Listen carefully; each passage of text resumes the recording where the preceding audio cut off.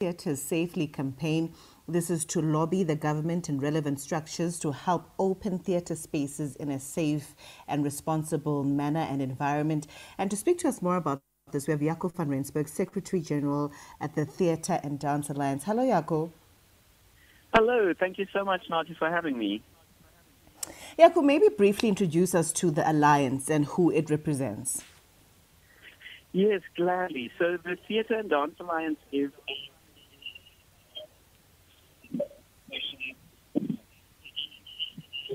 companies that operate and also individuals that make a significant part of their livelihoods in the South African dance sector. So we sort of represent choreographers and actors and stage technicians as a whole sort of gamut. Okay. So maybe give us a measure of how the current restrictions are affecting the sector, because the last, well, not the last time we heard, but I know that the Minister of Arts and Culture seems to think that everything is alive and well. Yes, it really is. Well, to talk to a Nati who is in touch with what's going on with the art sector.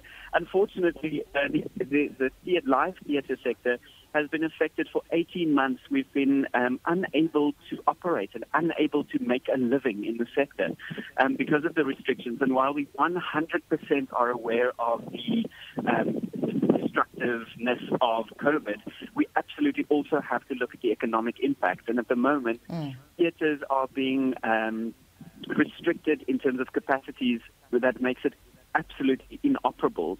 There's no way you can open a theatre's doors and break even financially. And therefore, thousands of people are without an income, and it has been for 18 months. So this is a really, really serious issue that we need to address very urgently. That's why we launched the Theatre Safe Manual in order to lobby government and to say that we are committed to making these spaces absolutely safe for patrons and for people performing and working on productions. But we cannot continue to ask for handouts from government. We don't want to ask for handouts and grants. We want to work. We want the opportunity to do what we do, and we believe that we can do it in an absolutely safe and sustainable way. So, Jaco, as it stands, the 50% capacity is not working. So it's not 50% capacity, it's 50 people. So it's 50 patrons in a theatre the size per of venue. So, exactly. So you have these massive 1,000 plus seater theatres, but you can only have 50 people or 100 people in there, even though they are more than equipped to deal with social distancing, etc. If we can get to a point where we can have 300 people in the opera houses, then we can program content that could work for that those sort of restrictions. But at the moment, we cannot program at all. Also, because the amount of patrons allowed inside a venue keeps shifting with the different levels. So when you're on level 4 or 3, you're at 50 people, and at level 4, you're at 100 people, which makes budgeting for these productions absolutely impossible. So what we're asking government is to afford us the same opportunities as they are shopping malls, where the square meterage of the institutions determine the amount of people that can safely be held. And we absolutely know that theatres can hold more than 50 people in a 1,400-seater theatre. It is totally possible to keep everybody safe and socially distanced, use all mechanisms that the other sectors have been afforded, and we don't understand why we haven't been afforded the same opportunity. And it's really killing our sector. We stand to lose the live performing sector in this country. So have you engaged the Department of Arts and Culture about these recommendations? So we have formulated a manual, a theatre safety manual, and we have managed to get on board the support of 4 of the state-funded theatres, which we greatly appreciate. Obviously, they have direct lines to the minister, and they are able to table these things a lot easier than it is for civil society to. So we're very grateful for the South African State Theatre, the Artscape Theatre, the Market Theatre Foundation, and the Mandela Bay Theatre, who have signed up for our manual and who have said, this makes sense financially for us. Let's support and let's see how we can get decent capacities that will allow for the economy to be reopened in a way that is sustainable and safe without compromising anybody.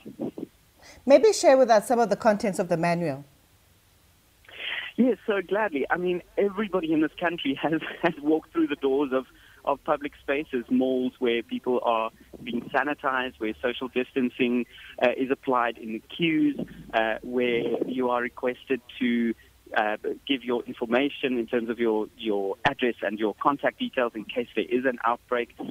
So all of those measures have already been put in place for public spaces. There's no need to reinvent the wheel here.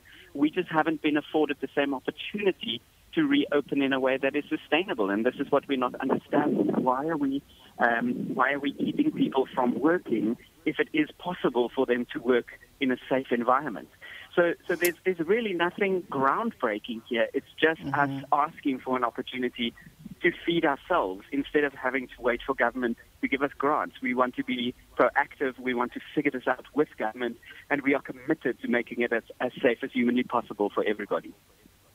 We were having a conversation with my colleagues about how safe it could possibly be, because when you're seating in a theater, you're wearing your mask, you can social distance, so it shouldn't really be an issue. Absolutely, I agree 100% with you. It is possible to do. This is really not rocket science. If I look at other industries, for instance, the airline or the taxi industry, obviously all safety measures are in place, but they're allowing people to sit on airplanes next to each other who are masked. We're asking for people to be socially distanced while wearing masks to attend a performance. Why are we being limited to 50 people, which makes it impossible for us to operate? We're not understanding. And if there is a reasonable explanation for why these stringent measures have been put in place, then we would like the opportunity to come up with positive solutions for the problems that present themselves. So we are more than willing to collaborate and work with government in figuring this out for the betterment of our sector. Also, they can't use a one-size-fits-all approach because venue capacity differs. Absolutely. That is such an important point. We do have, theaters at the moment, 100-seater theaters that are allowed to have 50 people in them. And then there are massive opera houses with 1,000 or 2,000 seats that also can only house 50 people. This does not make any sense at all. We absolutely social distance. We can keep people safe. Why are we being held at ransom? Why are people's livelihoods being destroyed? I mean, we have so many stories of artists and crew workers and people who run technical supply companies who are on the brink of extinction, of closing their companies, of not being able to function anymore, because everybody's been doing their best to keep head above water, but it's been 18 months. So all of those credit lines and sort of backup financial plans have been utilized. And we are absolutely at a point where we have to reopen theaters in a way that is sustainable financially, that is safe, and that allows thousands of workers to return to a safe working environment. So depending on government's response, what will be your next step? Right. So we are hopeful that we will get the support of government and that they will hear us and understand our plea. And as I said before, we are willing to work with them if there are blind spots that we are not thinking of. But we've been working on this for very long with very skilled people who really have done their homework in terms of making it as safe as possible. So it's really now a case of lobbying government and asking them to please come to the table and understand that we are fighting for the betterment of our industry and for the livelihoods of people who have been unable to work at all for the last 18 months. I mean, imagine not having a salary or any form of income for 18 months. It's unthinkable. And the mechanisms that are in place, to assist financially, unfortunately, do not apply to independent contractors. So they cannot claim for workmen's compensation or for UIF because they are independent contractors. So COVID has really highlighted a lot of issues in our industry, and I'm very, very proud of Tada and the work that Tada is doing in figuring this out and making things better, not only for our generation, but for generations to come. And we've also seen theatre houses closing down because of the very same issue. We absolutely have, and not only playhouses like the Fugard who permanently shut its doors, and it's very, very sad. I mean, it was an absolute gem of Cape Town, and there are very many other little theatres, smaller theatres that are in the same position. And this doesn't only affect the people on stage, it really does affect the entire value chain, and very often people don't understand how big our sector is. It's not only the people that you see on stage and behind the scenes, it's also the companies that do publicity for those shows, the company that books the billboards, the companies who supply the technical equipment, who you rent from, the people who supply the coffee and the foyers and the wine, the ushers, the cleaning staff, the people who supply the toilet paper. I mean, the value chain reaches so far, and by closing theatres, that entire value chain has been shut down. And for a sector that really contributes a significant amount of money to the GDP of a country, this really doesn't make any sense.